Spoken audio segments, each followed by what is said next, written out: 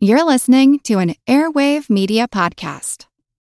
Want to learn how you can make smarter decisions with your money? Well, I've got the podcast for you. I'm Sean Piles, and I host NerdWallet's Smart Money Podcast. Our show features our team of nerds, personal finance experts in credit cards, banking, investing, and more. And they'll help you make the most of your money while cutting through the clutter and misinformation in today's world of personal finance. You'll get clarity on strategies to help you build your wealth, invest wisely, shop for financial products, and plan for major life events. Listen to NerdWallet's Smart Money Podcast wherever you get your podcasts. As a longtime foreign correspondent, I've worked in lots of places, but nowhere as important to the world as China. I'm Jane Perlez, former Beijing bureau chief for the New York Times. Join me on my new podcast, Face Off, U.S. versus China, where I'll take you behind the scenes in the tumultuous U.S.-China relationship. Find Face Off wherever you get your podcasts. Hi, I'm Christy. And I'm Bryce. And this is the Earn and Invest podcast.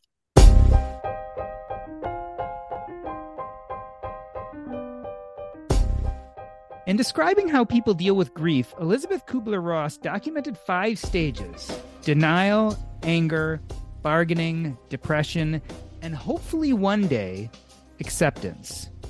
While not always taken in exact order, these steps plot a way forward, an evolution to deal with difficult things. Well, clearly not all difficult things are bad, and sometimes positive changes in our life causes not only celebration of all that is new and joyful, but also grief, yes, grief in what has been lost. Early retirement, it seems, may be one of those difficult things.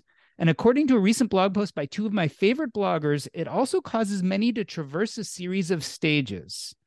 In fact, their discussion centers around a TEDx talk from 73-year-old Riley E. Moynes, a retiree and author who succinctly broke down the 4 stages of the mental journey that retirees go through when they are no longer defined by work. Let's take a listen. Everyone says you have to get ready to retire financially. And of course you do.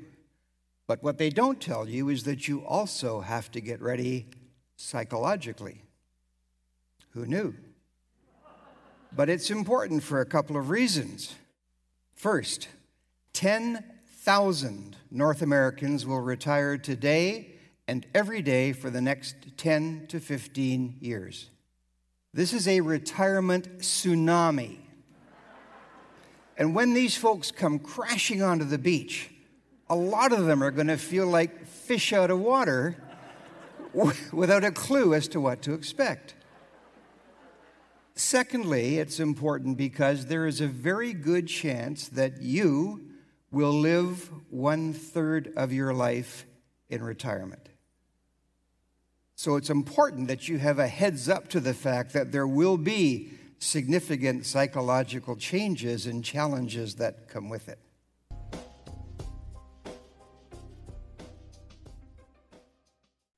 Bryce and Christy are the powerhouse couple who created the blog Millennial Revolution. They are the authors of Quit Like a Millionaire and are considered some of Canada's youngest early retirees. Bryce and Christy, welcome back to Earn and Invest. Bryce, I want to start with you. How much do you think you both have changed since retiring? You know what I love about you, Jordan? You're the master of segues. That was really well. Okay, so Christy, why don't you start? We're going to have a little space.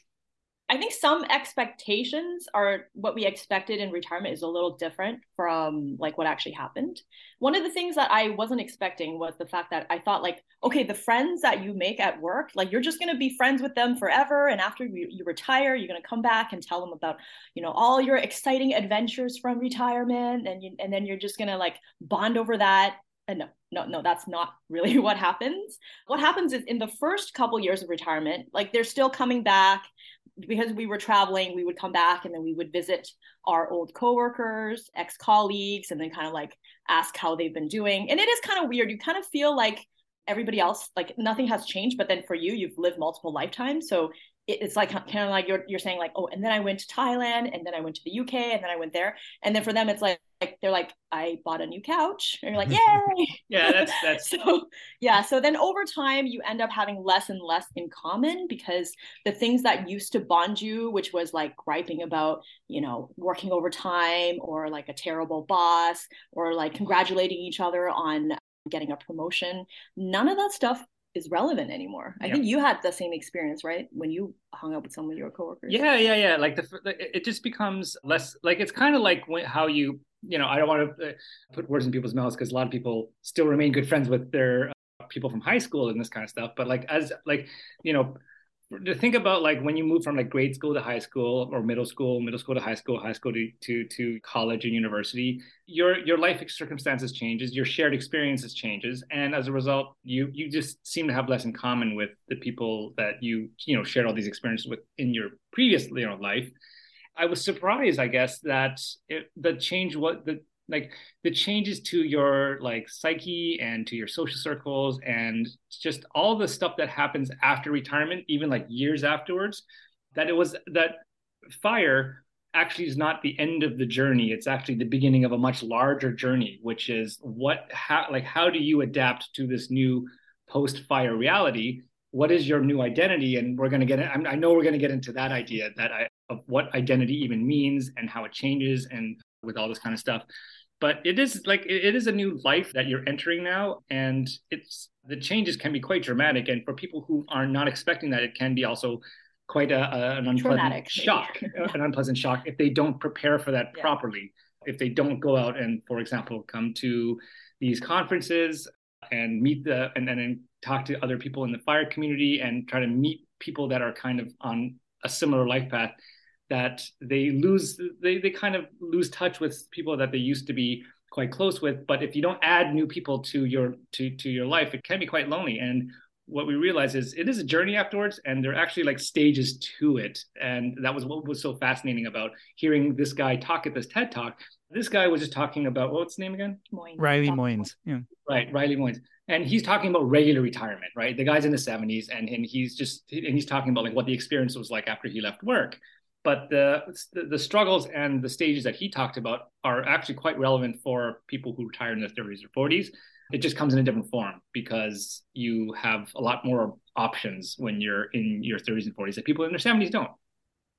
Christy, Bryce was just talking about the stages after retirement, and you guys also use the term traumatic. I want to quote you from this blog post, Christy. You said, "The evening after I officially gave my notice, I started feeling this weird tightness in my chest, and it was getting hard to breathe. I waited and I tried to ignore it, thinking it would just go away, but it didn't." Why such an immediate and sudden change? What was going on with you? Yeah, I think part of it was the expectations versus reality. Because when you spend all this time getting towards financial independence, the expectation is that when you actually give your notice, it's going to be the happiest day of your life. And specifically in my situation, because I did not like my job. And so I was just having all these dreams of me like dancing out of the office, giving my notice, giving my finger to my boss, and it's going to be happily ever after. And sometimes you don't realize it, but your body reacts differently from what your mind is thinking, which is exactly what happened at that time. And my body went into a little bit of a panic attack, which is not something that I was expecting. And a big part of that was the losing your identity piece. So even though the identity didn't fit me that well, like as an engineer, I had that identity for 14 years, because including going to university and working for almost 10 years, it's very difficult to just turn a switch. And even if it's not an identity that fits you very well, it's that familiarity, that dogma. It's like it's been built inside me for so long that how do I all of a sudden flip that switch from engineer to traveler or to writer? There's definitely kind of it messes with your head, and it takes some time to process that. And I did not expect that I would need time to process it. I just thought I was just going to go from like unhappy to happy and then happily ever after. Bryce, one of the things I love about reading Millennial Revolution, especially when you do case studies, is we always get to a point where people are writing in, describing their situation, and your guys' reply is, "It's time to math shit up." So let's talk about that a little bit. Right now, you're talking about things like identity and purpose. You can't just math that kind of shit up. I mean, was that expected? Like, did you feel like when you began this journey that, oh, the math is going to prove things that are all okay and they're fine, and that's going to be all the comfort I need? Yeah, I mean, like honestly, I did think that was like, as long as the spreadsheet like little cell is green instead of yellow or whatever my conditional formula is, that should be good enough for all happiness.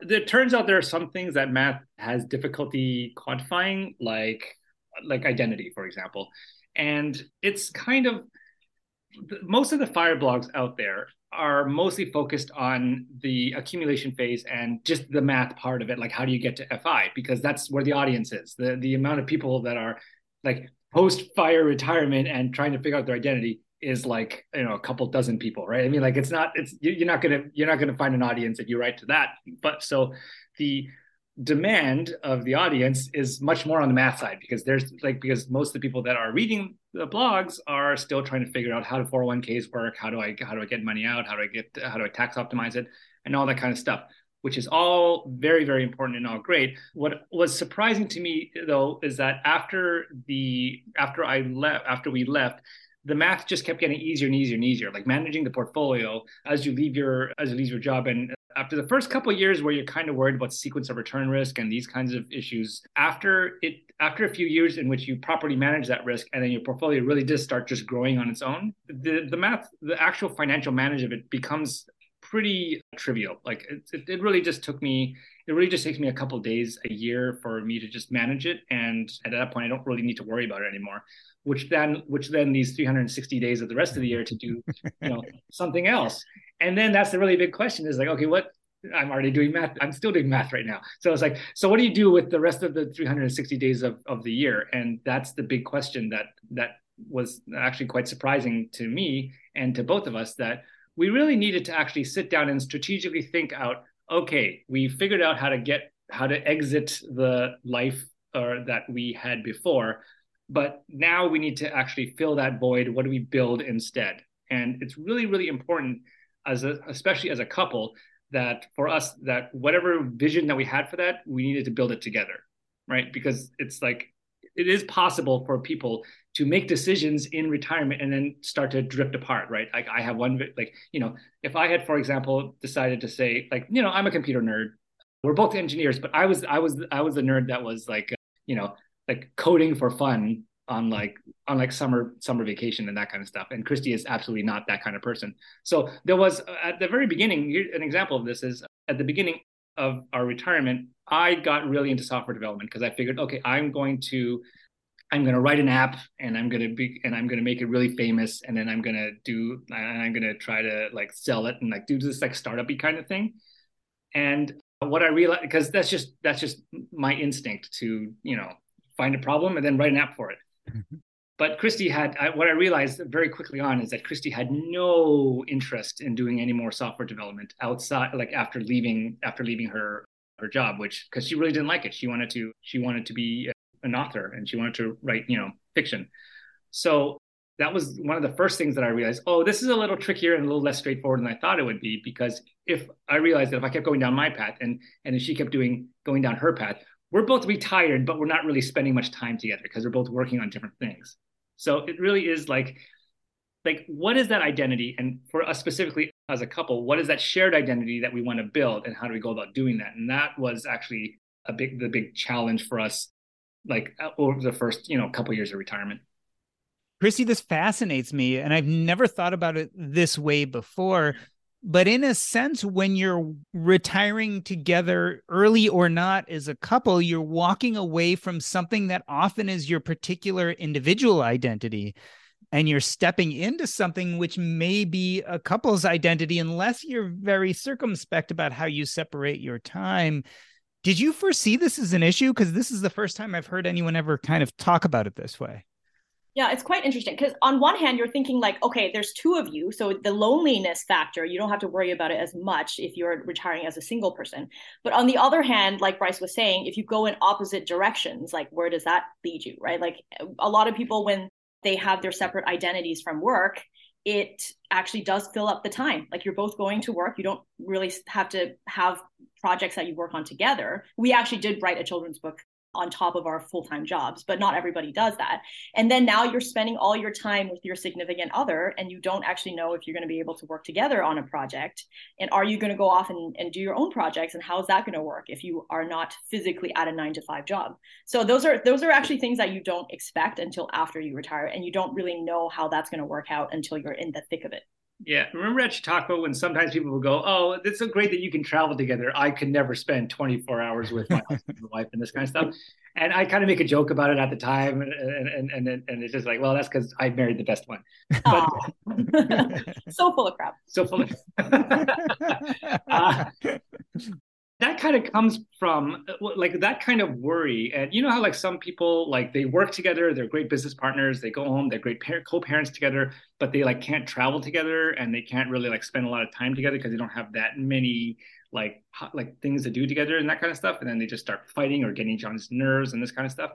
All of that comes to the forefront when you basically eliminate the work, because in a certain way, both of you having jobs that are presumably with different companies, you're spending most of your day apart, means you don't have to kind of deal with these issues. But when you take away that crutch, you really just kind of have to go, okay, what do we have in common together? And that's the part that can be quite frustrating and a little bit scary, because, you know, what if you can't figure out what that is, right? But what I realized over time is if you want to figure out what that is, you will eventually find it, right? Like the trick is to try different things, and it's just seeing what fits.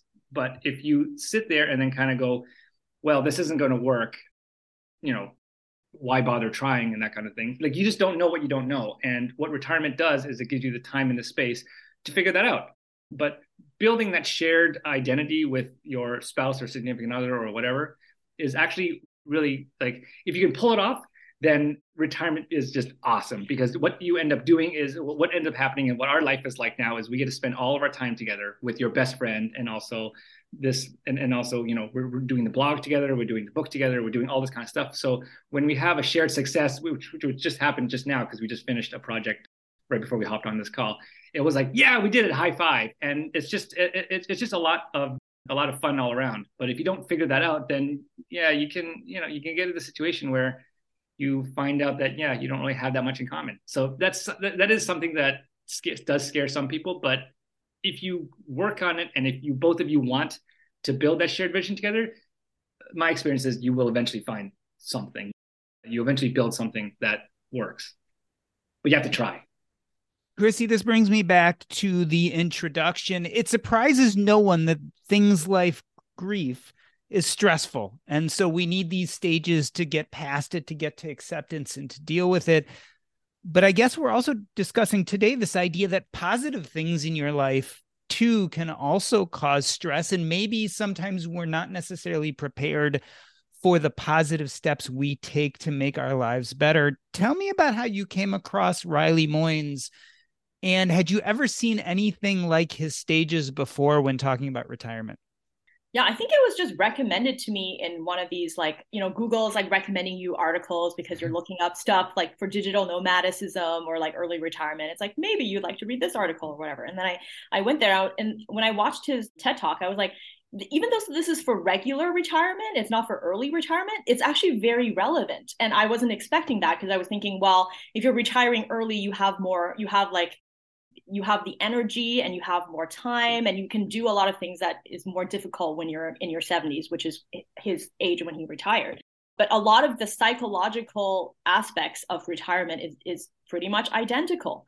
And it also opened up my eyes in like taking that and then comparing it to my early retirement journey and seeing that it doesn't actually, the stages that he describes, the 4 different stages, you start off in like permanent vacation, and then the second stage you go into boredom and depression, and then the third stage you go into experimentation, and then the final one is reinvention.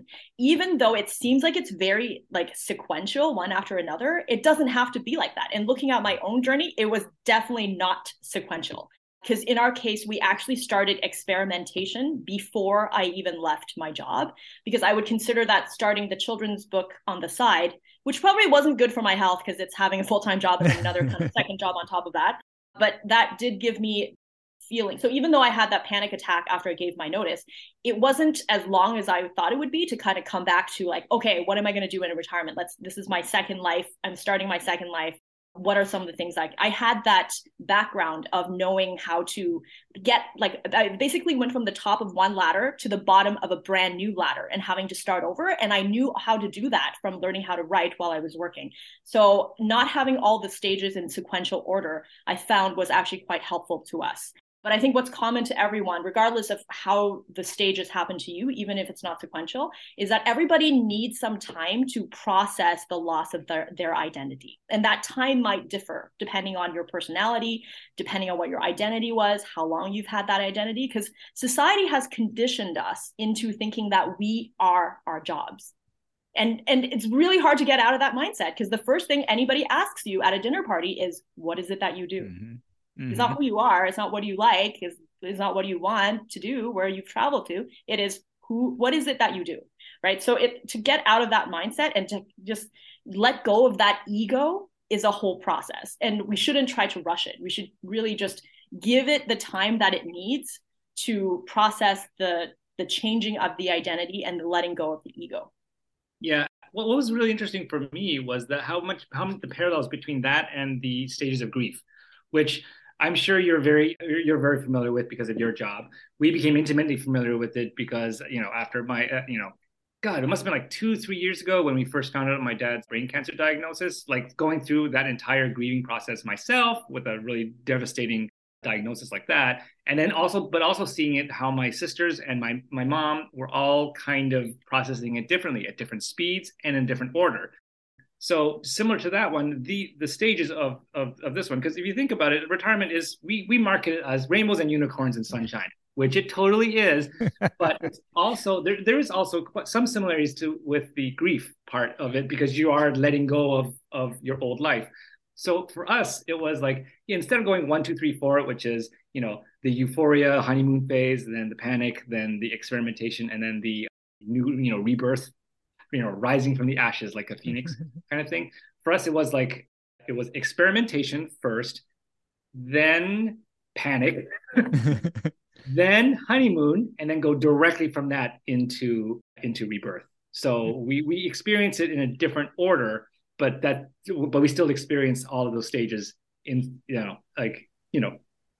some form. Christy, we're going to, just for the sake of this conversation here, talk about the numerical order, but it's very clear that, in fact, just again, like the stages of grief, we don't necessarily go through these things in the numerical order. So this is Riley Moyen's 4 stages of retirement. The first one is permanent vacation. I'm thinking about reading your blog over the last bunch of years, Christy, and in some ways it reads like you're still in permanent vacation. I mean, you guys do lots of travel, etc. Are you still partially in that stage? And if not, when do you think you got through that stage? Interesting. I think it's a different version from when we first started traveling, because when we first started traveling, like that was the first time I ever could spend an entire month without having to think about work. Like when you go on vacation, you don't quite let go of the stress of work because you're always thinking about, okay, when I get back, I have to do all those things. So that permanent vacation, the first time that you get a taste of that freedom without having to think about all the baggage later on of like your identity and all that stuff, it is just like the best feeling in the world at that time. Like I think my first experience going to the UK, I saw a wheat field and I was enamored with a wheat field. And I had Bryce take a picture of me like jumping for joy in the air, and I'm like just standing in a wheat field. You're like, wow, this is amazing. It was right next to Heathrow Airport. And then I'm like, why am I taking a picture of this? Like there's so much. We just got here. I mean, like you need to raise your standards a little bit because there's other stuff to see here. And now I'm like a total travel star, and I'm like, oh, Barcelona, that's so basic. Yeah. Anyway, so yeah. But yeah, so that part of it, it's like now with the permanent vacation stuff, because we have continued to travel, and we've tried to kind of just integrate it into our normal lives. It kind of just feels like we're switchblading between stages 1 and 4, the permanent vacation and the the reborn identity, and we're kind of existing in kind of like a combination of those 2 stages, which is I got to admit pretty dope. It's pretty awesome. I highly recommend it. Yeah, I do think like now you don't so much travel to like check off the bucket list because you've already been to those places, you've already done all those things. It's now more like traveling to see friends and traveling to meet the new community that you have built in retirement. So that does kind of give it a different feel than the original, like, I've never seen a read feel. This is the best thing ever. Yeah. Bryce, I feel like stage one permanent vacation is kind of that hedonism, right? What we dream of, sitting around in your underwear, maybe playing video games. For some people, it's travel. For other people, it may be alcohol or drugs or sports or who knows, whatever really doesn't necessarily need a purpose other than it brings them joy. Why does that eventually get old, Bryce? Like, why can't we just stay there forever? I'm still there now, man. I don't know. I mean, I have a friend of mine who he's actually my an old coworker, and he's just going, like, he was also wanting to do this like FI thing, and then I was talking to him over like, you know, drinks and this kind of stuff. Like, what is your vision for the first year of retirement? And he goes, I've always wanted to be a pothead. And I went, okay, I wasn't expecting that, right? And then he laid out his very, very well-reasoned, bulleted point list of why this is a good idea for him. And I'm like, dude, you don't need to justify anything. You want to, if you want to be the next, if you want to be the biggest stoner on your block, you go right for it. Like, it's legal here in Canada now. So just do whatever you want. But just with anything else, hedonism and consumption for the sake of hedonism and consumption does get old simply because, you know, you get used to anything, right? I mean, how we travel. So moving it away from drugs a little bit, because we're supposed to be a family-friendly podcast here. When you travel, how we traveled for the first year is very different from how we traveled now. So on a typical, remember that itinerary of our first year traveling around Europe in which we were hitting like every 2 days. Every 2 or 3 days we were changing cities because we wanted to. We're never going to see this again. We have to jam as many cities in there as possible. Yeah, we were like in vacation mode. Like, we were kind of like, oh, we're backpacking. Like, you know, we're those annoying millennial backpackers that are traveling around Europe. So we have to hit as many cities as we can. We have to see all the churches. We have to see all the travel scarcity mindset. Yeah, exactly. And now when we hit up a new city, we first of all, our traveling has gotten a lot slower. So we typically now fly into a city and then we're there for, you know, like at least a month kind of thing, right? So it's and we're a lot less touristy as well. Like, we will do a couple touristy things, like, oh, what's interesting here, and we'll go see that kind of stuff. But we integrate kind of the city into our normal living in a way that's, you know, for example, we'll work on the blog, we'll write an article and for like a day, and then we'll go out and do some touristy thing the next day, and then we'll do some social stuff the next day, and then we'll go back and then do some more work that day. So you have to figure out what your rhythm is. But it's like the first part of that traveling, I call it like consumptive travel. It's just, you're just kind of going, nom, nom, nom, nom, nom, nom. I want all the travel that I can. You're a kid in a candy store that's given like a credit, that's given an infinitely rechargeable credit card. So what does that kid do? He eats all the damn cake and the cookies until he gets sick, right? And then afterwards you go, okay, I've had enough of that. And also I just had my stomach pumped. Maybe that wasn't such a good idea.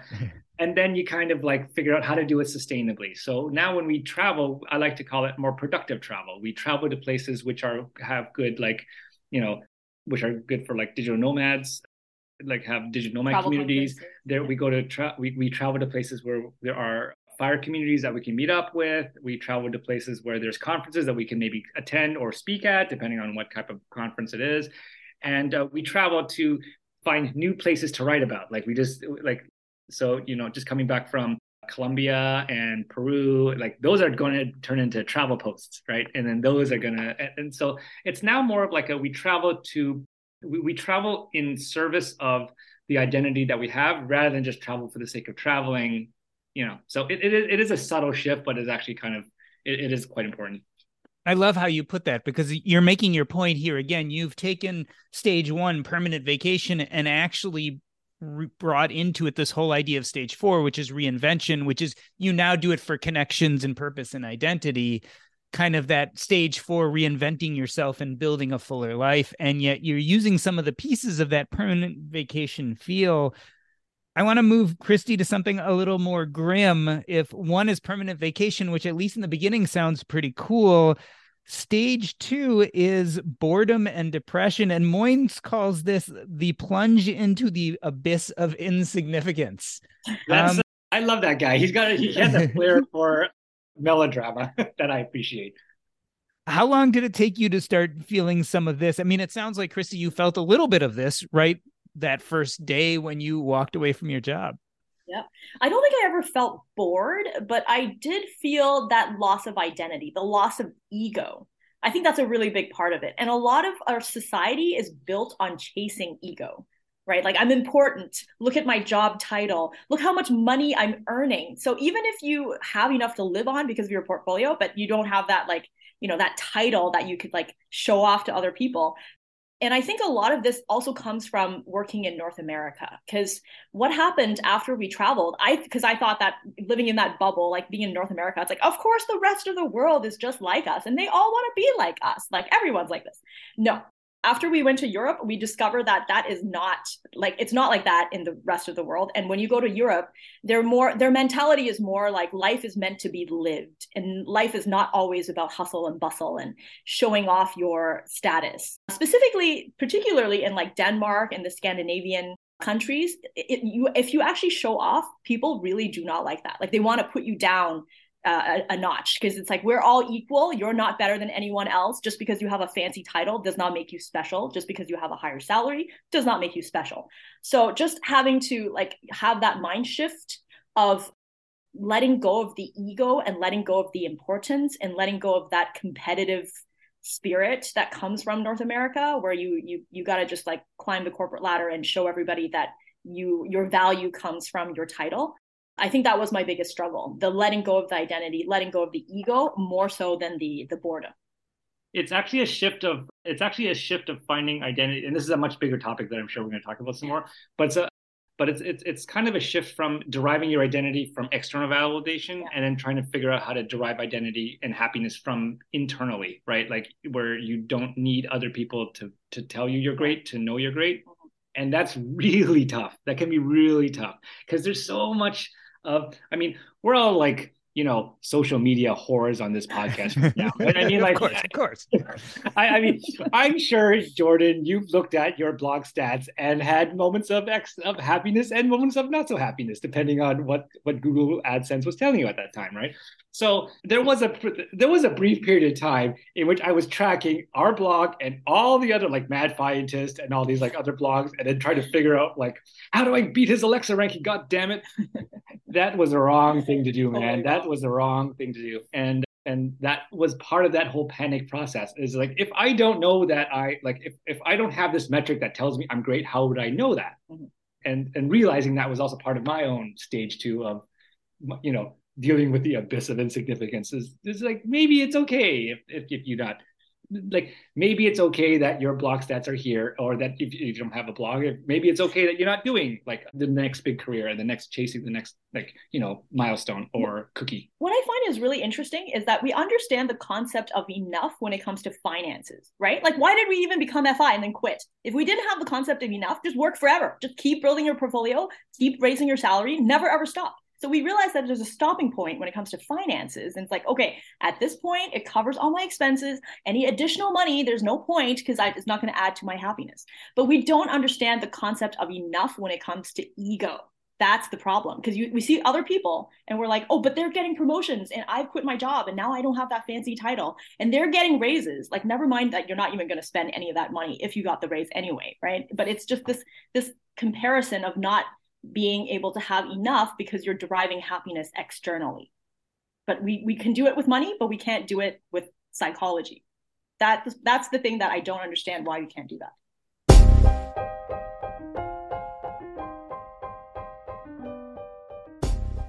We are talking with Bryce and Christy. They are the powerhouse couple who created the blog Millennial Revolution, and we are discussing Riley Moyne's 4 stages of retirement. We're going to take a short break. I'm Doc G, and this is the Earn and Invest podcast.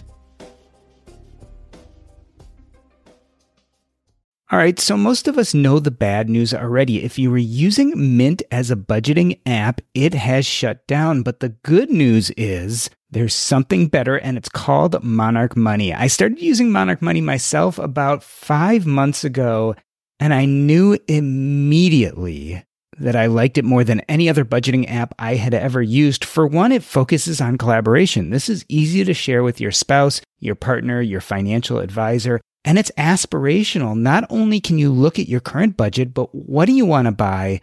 What do you want your goals to be? You can focus on those in Monarch Money. It's the next generation of personal finance apps. Monarch is the top-rated all-in-one personal finance app. It gives you a comprehensive view of all your accounts, investments, transactions, and more. Furthermore, you can create custom budgets, track progress toward financial goals, and collaborate with your partner. And now get an extended 30-day free trial when you go to monarchmoney.com/earn. Again, that's monarchmoney.com/EARN. What I like about this app is it's intuitive, easy to use, quick to sign on. It's collaborative, as we talked about. It's customizable. The idea is you can use this app the way you want to use it. And the reason why is the Monarch Money team is customer focused. They are focusing on you, me, and all the other people who want to use this app to live a better financial life. After trying out Monarch Money for myself, I understand why it's the top-rated personal finance app. And right now, listeners of this show will get an extended 30-day free trial when you go to monarchmoney.com/earn. That's monarchmoney.com/EARN for your extended 30-day free trial. You know what? I love our meals from Factor. My son started getting them about a year ago when he needed a quick alternative to meals on the go. But where we've really enjoyed them is we've been remodeling our kitchen. That's right, we've had no access to our kitchen for the last few weeks.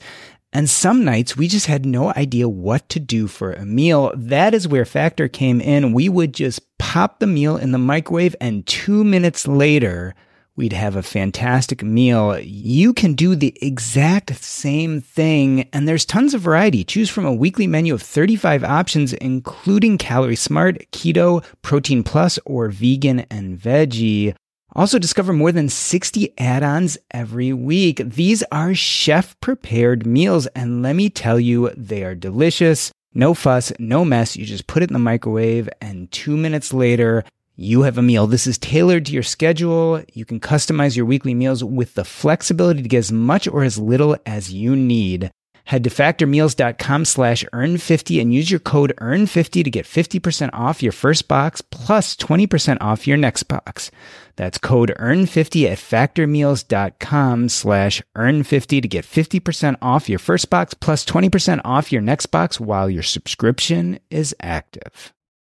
Let me reintroduce you. We're talking to Bryce and Christy, who are the writers of the blog Millennial Revolution. They are also the authors of Quit Like a Millionaire and are considered some of Canada's youngest early retirees. Christy, I want to go back to something we talked about before the break, this idea of our ego and enough. And I think that really carries us nicely to Riley Moyne's third stage of retirement, which is experimentation. Talk about experimentation in your life. And to me, it sounds like experimentation is almost like the anti-ego, right? Because when we're experimenting, we're almost like saying, I'm not an expert in this. I'm going to go do something that I might be horrible at. And yet that's stage 3. Why is it important? Yeah, so that is how do you reinvent yourself if you don't try different things? If you don't fail and face plant, because that's how you learn. And in order to do that, you have to really basically overcome that ego problem. Like I said before, you're going from the top of one ladder. You're the expertise in that field that you've already spent all these years putting towards a skill, putting towards the respect that you're gaining, and you're starting over at the bottom of a new ladder. But in order to be able to develop a new identity, you have to start at the bottom because you don't know anything yet. If you just continuously stay at your job just because you're afraid of change, you're afraid of trying new things, then by definition, that's what you'll end up doing for the rest of your life. Yeah. So I think, again, that is something that's going to mess with a lot of people's minds, just getting off that ladder and then starting over and being okay to fail and being okay if your ego gets bruised and then dusting yourself off and then trying over and over again. I think for us, it did help that we started writing and face planting while we were actually working as engineers by having that stage earlier than the permanent vacation. We ended up developing kind of a thick skin from that whole process, because when you try to write a children's novel, you are constantly inundated with failure and constant rejection. I think at one point we were so terrified of our phone because every time it pinged, we knew that it was a rejection from either a literary agent or an editor. And at one point we racked up 200 rejection letters for one of our manuscripts. So that's something that regardless of whether you retire or not, whenever you're starting over in a new field and you need to learn those skills, you have to be comfortable with failure and you have to be comfortable with experimentation, which always comes with failure. So when we were trying to get our first manuscript published, the process of actually trying to get it in front of an editor is, there's a lot of stuff you do over email, but there were some times in which there were festivals that you would go to. There's this literary festival called Word on the Street that happens here in Toronto every year. And there are some industry professionals that go to that set up a booth or like a tent where they kind of read your first page and they tell you why you suck.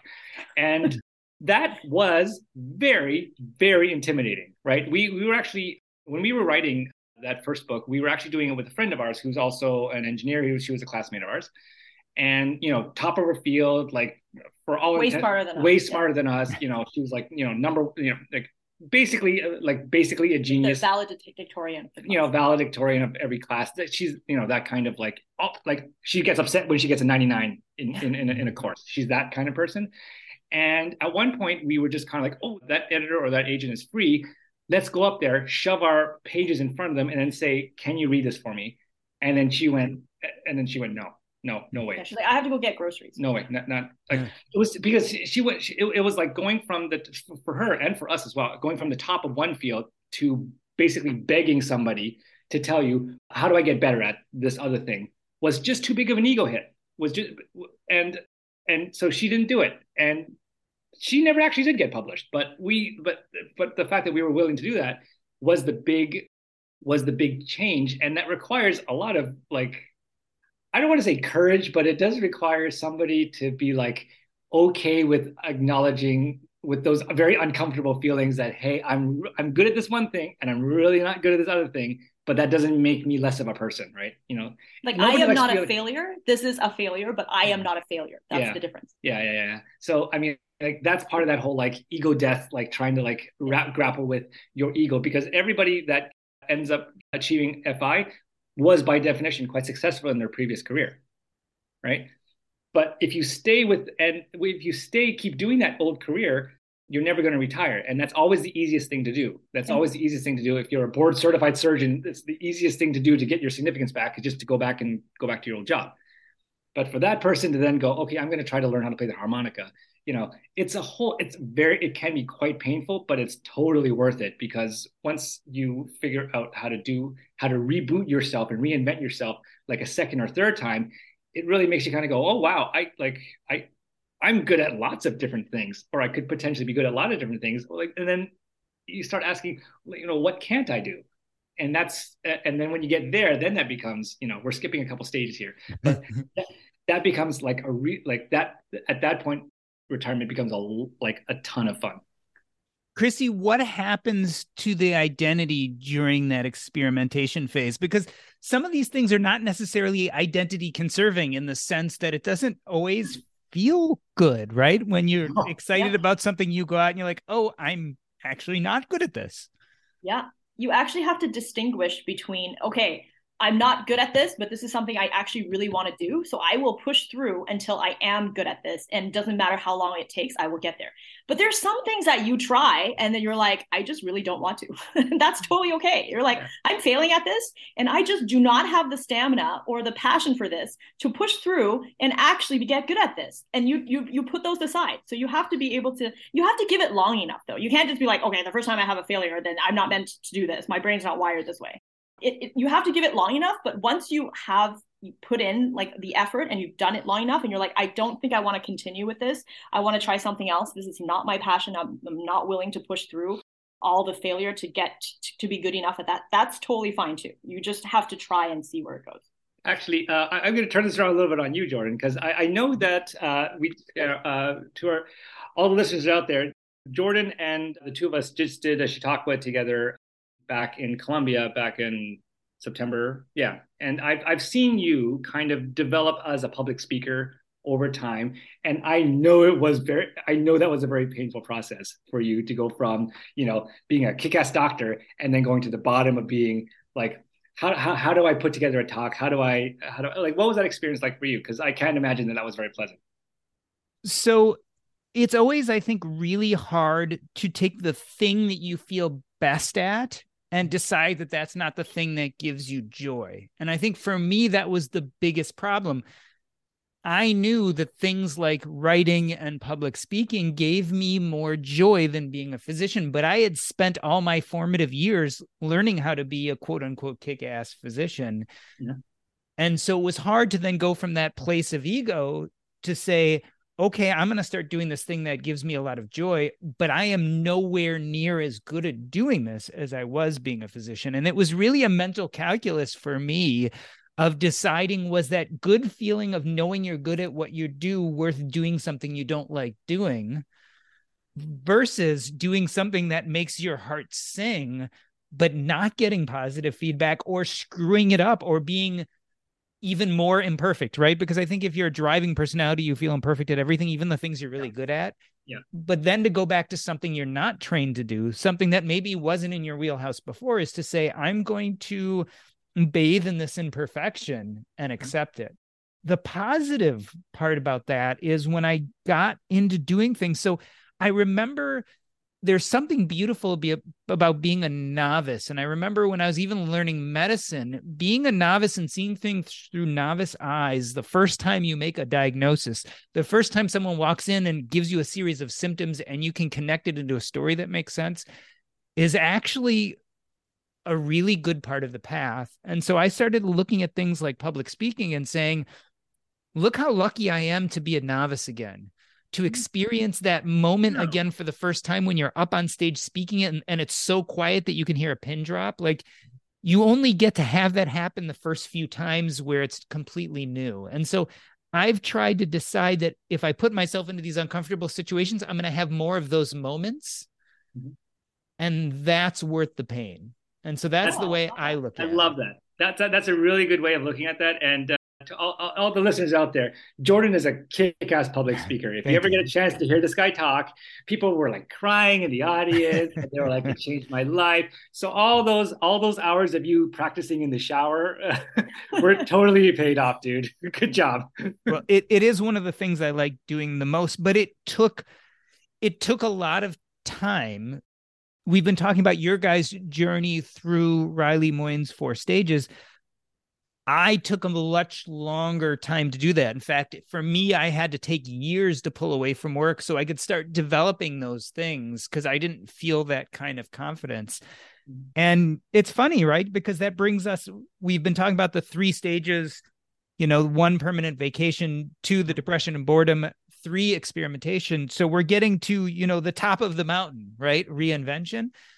And one of the things I've learned with reinvention is that unlike, for instance, Elisabeth Kubler-Ross's stages of grief, where you kind of get to acceptance and the clouds open up and the world is perfect, in this post-retirement life, you're not done once you reinvent yourself. In fact, reinvention is a continuous thing. So I'm wondering, Christy, for you guys, what does reinvention look like? And how often do you kind of feel like you're starting again and reinventing yourself over and over again? I think there was this Saturday morning cartoon that I really love, and it's talking about how it takes 7 years to become an expert at something. And the way that they see it is people live multiple lives. And every time they become an expert at something, they get bored, they want to try something new and become an expert at that. So if you go through life learning it and breaking it down, in every 7 years, you learn to master a new skill, then at the end of your life, you will have lived multiple lifetimes. And I kind of see that the same way with reinvention as well, that after, we become experts at this writing skill. And I think it's been like more than 7 years now. So I think we're at that point where like, we can try a new skill now. Like maybe we'll build a board game. Maybe we'll learn to shoot films. Maybe we'll go into YouTube, like whatever it is that we plan to do. At a certain point, you'll want to build another, like after retirement life, then you learn a new skill, then it's the next skill, and then so on and so forth. So I don't see life as this like one big blob of like, okay, you have this one identity and then you just die with that identity. I see it as living multiple lifetimes. Just like travel is like living multiple lifetimes, because every single day stretches out because you have so many different activities and you meet so many different people that it makes every day feel like a lifetime. So I see the different skills and reinvention as well as living multiple lifetimes in retirement. So Bryce, critique Riley Moynes here. You know lots of people who've gone through probably traditional retirement and early retirement. Mm-hmm. Do these stages hold up? Yeah, you know what? Like the length of time that people go through each stage does vary. I mean, like I didn't have it. Like I describe retirement in the past as not quite in this like I love this 4 stages of retirement and similar to the 5 stages of grief thing, because it really just kind of puts a button on each like thing as a discrete stage. When I was going through it, it really was just, you know, I noticed there's that euphoric stage where you just want to, I can watch all the Netflix I want today kind of thing, right? And then something happens and where that doesn't happen appeal to me anymore. And then after that, everyone just seemed to take different routes, right? Like for us, it was, you know, we went down into the writing and then the fire blogging path, and other people do like volunteering and they start working, you know, we know people who became involved in politics or activism and like this kind of stuff. Other people went and became like even busier, you know, like, and then started a whole new like business, a whole new business. And some people unfortunately do sit there in the depressive phase and they just wallow for a very, very long time. And for a while, I was just so puzzled as to why people have such a different experience depending on the kind of their personality and the choices that they make and this kind of stuff. Why isn't retirement a more universal experience for everyone, right? And that's because the experimentation and the reinvention phase is different for everybody, right? I mean, like the experimentation, the first thing you have to do when you experiment is you have to need to try new things. You have to have that motivation and that willingness to try new things. And second, you have to have the opportunity to try new things. If you like, I have noticed that people that if they just stay where they are and like physically, like they just stay in the same apartment or the same house that they were before, and then just retire and do nothing, they don't have as many opportunities to try and reinvent themselves and try new different things because they're still surrounded by their old friends, their old family. They're all whining about like, why aren't you still a dentist or like whatever. Mm-hmm. So there are ways to make it more likely that you go into these different other stages, but it is absolutely possible to get stuck on a certain stage. And it does happen. And I guess what was fascinating about this talk is that he also noticed that too, the guy that did the TED Talk, because he was like, not everybody, like some people are able to stay in that honeymoon phase for a prolonged period of time. Some people get into the wallowing phase for a prolonged period of time, but it is not a universal journey that everyone actually makes it to the end, right, of reinvention. Some people never make it. And that made me kind of go, oh, gee, what are the big differences in that? And it really, like my kind of 5-minute take on it is, it's kind of like, you know, motive, means, and opportunity, you know, like that kind of thing. You increase it. You do have to put yourself out there, and you have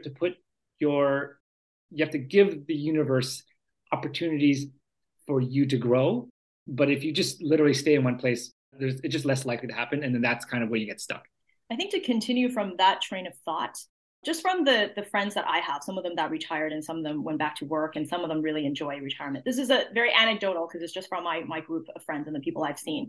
It seems like the difference between the people who have a good retirement and the ones that don't is like having enough of a social network that people give you different ideas for what to do. And sometimes you collaborate with other people. So you don't feel like you're just drifting by yourself. Society has moved on. Your coworkers are climbing the corporate ladder and you are just in your own bubble, like drifting by yourself. Like people who actually feel connected to a new community. And it's not always the FIRE community. Sometimes it's the digital nomad community. Sometimes it's a community of entrepreneurs, basically a community of unconventional people. Because if you're just connected with the conventional people, but now you're unconventional, but everybody else is conventional, then of course you're not going to have much in common. And when they're at work, you're just going to be sitting at home twiddling your thumbs with nothing to do. So to me, from the different examples I've seen, it's like the people who actually have that community, unconventional community of people to collaborate with, to feel connected with, they tend to fare better in retirement. And then there are some people that they find retirement's not for them and they go back to work and they're happier. That's totally fine too. There's also people that go back to work and they're still not happy. So then they realize it's like, okay, it's not retirement that's making me unhappy. It's me that's making me unhappy. Like the unhappiness I'm trying to get external validation for happiness rather than internal. Then they have to work on themselves, because regardless of whether you're retired and regardless of whether you're working, you will be unhappy because the problem is in here. It's not out there. And no matter what you do, you're not going to be able to fix it. Well, Christy and Bryce, I wanted to thank you for coming on this show to have this conversation today. I'm reminded of this idea that we often look at retirement as an ending, but actually for many of us, it's a beginning. And just like any new beginning, there's stress involved, and there are stages in which we deal with those changes. They may not be numeric and they may not be chronological, but we all go through them. And one thing especially, I'm thinking, Christy, of what you were just talking about, no matter how we end up going through them, we'll always do better when we're surrounded by community, people that support us and can help us through those stages. I want to end this episode the way I end every episode by asking you both what is up next in your life and where people can find you. Christy, what's up next? And then Bryce, tell us how we can ask questions and interact with you after this episode. Yeah, so what's up next is, speaking of community, we are actually meeting up with a bunch of Chautauquans and our digital nomad friends in Southeast Asia coming up to escape the winter. So yeah, so we're really looking forward to that. Getting back onto the travel horse, do you get back on a travel horse? Anyway, we won't travel with horses anymore. But yeah, getting back to that is a big priority for us because, pandemic kind of sucked. And we're normally like fully nomadic. So we're trying to get back to that nomadic part of our lives. But yeah, other than that, the best place to find us is obviously our blog, millennial-revolution.com. And, we post every Monday so just check that out. You'll always be able to see, kind of what we're up to. Feel free to leave a comment, shoot us a message on just with the contact us form. Yeah, we're looking forward to seeing everybody out there somewhere in the world. Yeah, let's make awesome stuff happen. This has been the Earn and Invest podcast, and by having myself, Doc G, I'd like to thank Christy and Bryce. That's a wrap.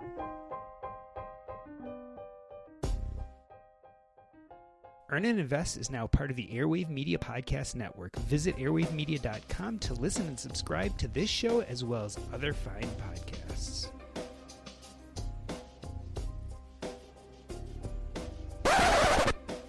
Awesome. As you guys know, I keep things running. Fantastic conversation. I mean, I think this stuff is so cool, so interesting, and I think Riley Moynes did us the favor of codifying something that we've all felt but maybe didn't have the words for. He did a great job of like listing it out. He used to be a doctor too. Did he? Well, there you go.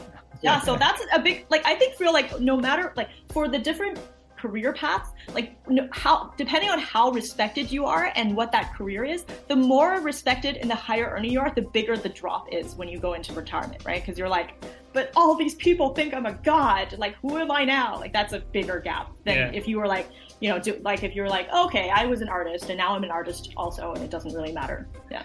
If you're, it's actually pretty rare to hear about people who failed retirement in terms of like a financial perspective, like, crap, I ran out of money. It's actually not that common. It's actually much more common that I hear about where people kind of go, this isn't for me. I don't feel like, I feel like I'm just constantly depressed and alone all the time and isolated, and then they go back to work, which is totally fine. It's not a failure in terms of like you are a failure. The sad thing is, like, almost like 99% of those people that said I went back to work, like a year later, you check up with them and they're still not happy. Yeah. I'm still not happy. It's like I still haven't found what it is I'm looking for. The problem. Have you ever read that post by Living AFI? Like him, right? Because he said he went back to work and he's still like, I still don't find joy. I still don't find fulfillment. I need to talk to my therapist, right? So that's that whole thing about like, it's not out there, it's in here. Yeah, and it's deep, difficult work. I mean, I don't know how else to say it, right? Like, I think it's maybe the work of our lives is actually because we are so programmed that we have to make a living and we spend so much time doing that, and it becomes so ingrained in who we are that when you take it away, it feels really uncomfortable to sit in that place of, okay, what the hell else now? What am I really about? I mean, I was in a sense lucky because being a doctor never sat right with me in the first place. Oh. And I think, if I had been more gratified by it, it would have even been harder to walk away, but it always felt uncomfortable to me. And therefore it was a lot easier to step away. I can't imagine if it had filled me up in any way, shape, or form more how I would. I mean, I liked being a doctor, and actually it did some amazing things. I'll never say I regret doing it because it did some amazing things for me, but it never sat comfortably. I find it interesting that you're so good at something that you don't like. Like, that's so I know. rare. Usually, like, I'm not good at engineering. I'm just okay at it because I don't like it. But it's like, how do you become, like, normally when you're really good at something, you end up liking it, or you just can't get good at it because you're just like, oh, I'm just gonna half-ass it. Like, how does that work? I don't know. I mean, it's not that I didn't like it. I think ultimately what I found is that it didn't fill my soul the way I was hoping it would, and that other things did. Oh. So I think I had I had good habits, techniques, and insights that made me a good doctor. Like, I like to talk to people, similar like I like being a podcast host, because think about what I do as a podcast host. My goal is to ask as few questions as possible to get my guests to reveal their truths, like their life truths, the magic they have inside of them. Well, think about what a doctor does. Actually, what is a clinical history? Your goal actually is to say as few words as possible, but goad people into telling you what's really bothering them, what's really on their mind, what their symptoms really are. Like the interview techniques, they're not necessarily so different. So I have this skill set. Like, I'm good at memorizing things. I'm good at seeing patterns, and I like to question people and get them to reveal information to me. Like, when you put those things together, that makes for a pretty good clinician. Interesting. But I also can use those things to do other stuff. Like, ultimately, if in a different world, I would have loved to be a professional radio host, interviewer, news magazine type person, right? Because this is actually what I truly love doing. Yeah, I can tell. But the skills aren't so necessarily different, right? I wonder if you would like being a journalist. I wonder. I like kind of more the news magazine journalism. Like, I like more the less in-depth research and the more people research. And I love that live aspect of, when you get someone behind the mic with you and you're interviewing them, you can prep all you want, but you never know what's going to happen. So my prep does give me a series of questions to ask that brings the conversation into a specific area. But what I'm really trying to do is create a safe environment in which people can then, like I said, it kind of expose their deepest truths and tell their secrets. And so I really like that, because yes, I like doing research, and yes, I like that kind of investigative journalism. But to me, it's a whole different realm to actually extract those things from people, from their hearts and their souls, as opposed to finding the answer somewhere on paper. Oh, interesting. You're like a detective of human emotion. That's what actually, I think that's a very astute kind of characterization. And I think, a lot of this comes back to, I was young and my dad died, and I became very in tune to people and what they were going through and what they were feeling. Again, things you'd say, oh, that really makes for a good doctor, but it makes for like other things too, right? That could be for a very good interviewer, right? That could be for a good coach, right? There are lots of things you can use that for. And I think I started, because my father was a doctor and because he died when I was young, because I wanted to be a lot like him, it was easy to take all of that history and those stories and use them to become a doctor. But now as I get older, I'm like, oh, I can use those skill sets and that sensitivity towards other things. Cool. Interesting. Yeah, you're good at you're clearly good at it, and it was awesome seeing you do the talk. I mean, you really had that resonant kind of like impact on the audience that is really hard to quantify, Yeah, I'm still hearing people from Chautauqua talking about like first, like the oldest brother and the middle brother. Good job. Yeah, that parable, that story that I wrote like 4 years ago has had a lot of miles. Yeah. I've been able to use that story. That shit. Okay. Yeah. A lot of miles on that parable. So. Oh, totally. We're still telling like some of the really like stories that I know play well in media, like to new people that interview us. Yeah. So you just know the stories that resonate, and you just get really good at telling them. But I mean, like, what did it feel like the first time you got in front of What was the first conference that you spoke at? Was it? So I've done Camp FIs. I've done tons of Camp FIs, but I've been part of Speakers Bureau for years. So I've given talks in many, many different places over, years. I can remember maybe one of the first places I really did public speaking is actually when I was a first year medical student. I volunteered at the local hospice at my medical school. Oh. And they would try to recruit volunteers. And so I would go and give a little bit of impromptu talk about hospice to a group of 20 or 30 or 50 other students or other people to talk about what hospice is and why people should volunteer for it. And those are some of my earliest memories of getting up in front of people and just kind of telling stories, right? Because when you're a hospice volunteer, you have all these stories of things you've witnessed in hospice. And so I've given tons of medical talks. I mean, I was asked to come speak in Dublin, Ireland in 2013, which I gave kind of one of my more sentinel doctors talks about the doctor-patient relationship. And that was kind of a big moment for me that I'd really rehearsed a lot for it. And then I stood up in front of an audience and had a chance to really feel that vibe. I mean, it feels really good for me. It's still scary though. I still get anxious. I still have tons of anxiety about public speaking. I think just like anyone else, but thankfully most of the time, by the time I get up, that goes away and you just kind of feel that sense of I'm doing what I should be doing. Right. Yeah. And that's obviously and it's the same for me with podcasting. Is like that to me is that moment where you're like, oh yeah, this is what it feels like. This is what living kind of feels like. So did you also go through like a honeymoon phase and then like the panic and like all that kind of stuff? Because like clearly you've gotten to stage 4. So did you get to like 1, 2, or 3? You mean with retirement? Yeah, reinvention and all that kind of stuff. So I definitely, like Christy, immediately when I realized I was financially independent, went through kind of that doom and gloom and depression stage. So I kind of started in stage 2. I never did much stage 1. Like, that's the best part. Have you considered pot? It's pretty great. So here's what I do is I've tried to take little bits of that and integrate it into my normal life. So for instance, I love to read. So I do frivolous reading and I do it about 2 hours, 3 hours a day, every day. Oh, okay. And so that's kind of like, that's part of that permanent vacation is part of my day. I like to exercise and I would do that, even though that's a little more work. And so like I try to do some of that every day. So I have some of that permanent vacation feel. But to me, I don't need vacation, so to speak, as much as if I wake up in the morning and know that I have complete control over how much and what I do that day, that relieves any kind of unhappiness or a lot of stress. Like I can either work my ass off today or I can blow it off and go back to sleep. And ultimately, I'm the only one I have to answer to for that. And that to me is like complete luxury. Awesome. Wow, looks like you ended up actually skipping a few stages. That's great. But I mean, and I've definitely done the experiment phase. I mean, podcasting, blogging, all of that, and even writing, that's all been the experiment phase.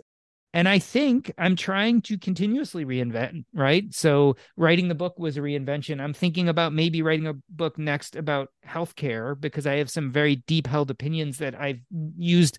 I've been speaking about healthcare for years. You guys don't hear it because you're not part of that community, but I've been giving talks about healthcare forever.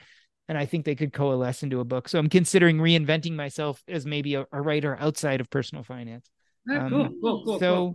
But I think we're always doing that, right? I mean, because otherwise, what would you do with yourself? Like this idea of, like, I guess I was talking to someone about this the other day. Like, people are always like, do I want to do this? Do I have enough time to integrate this in my life? But at least where I am in life right now, and I think you guys might be in the same place, I feel like time is actually kind of abundant. Like, yeah, if I'm worried about time, I stay up an extra hour or 2 at night. I mean, like, I don't know. I feel like there's lots and lots of time and I can't imagine frittering all of that away. Like I want to do some challenging things because I don't know. I feel like that's how I grow and that gives me a deeper sense of fulfillment.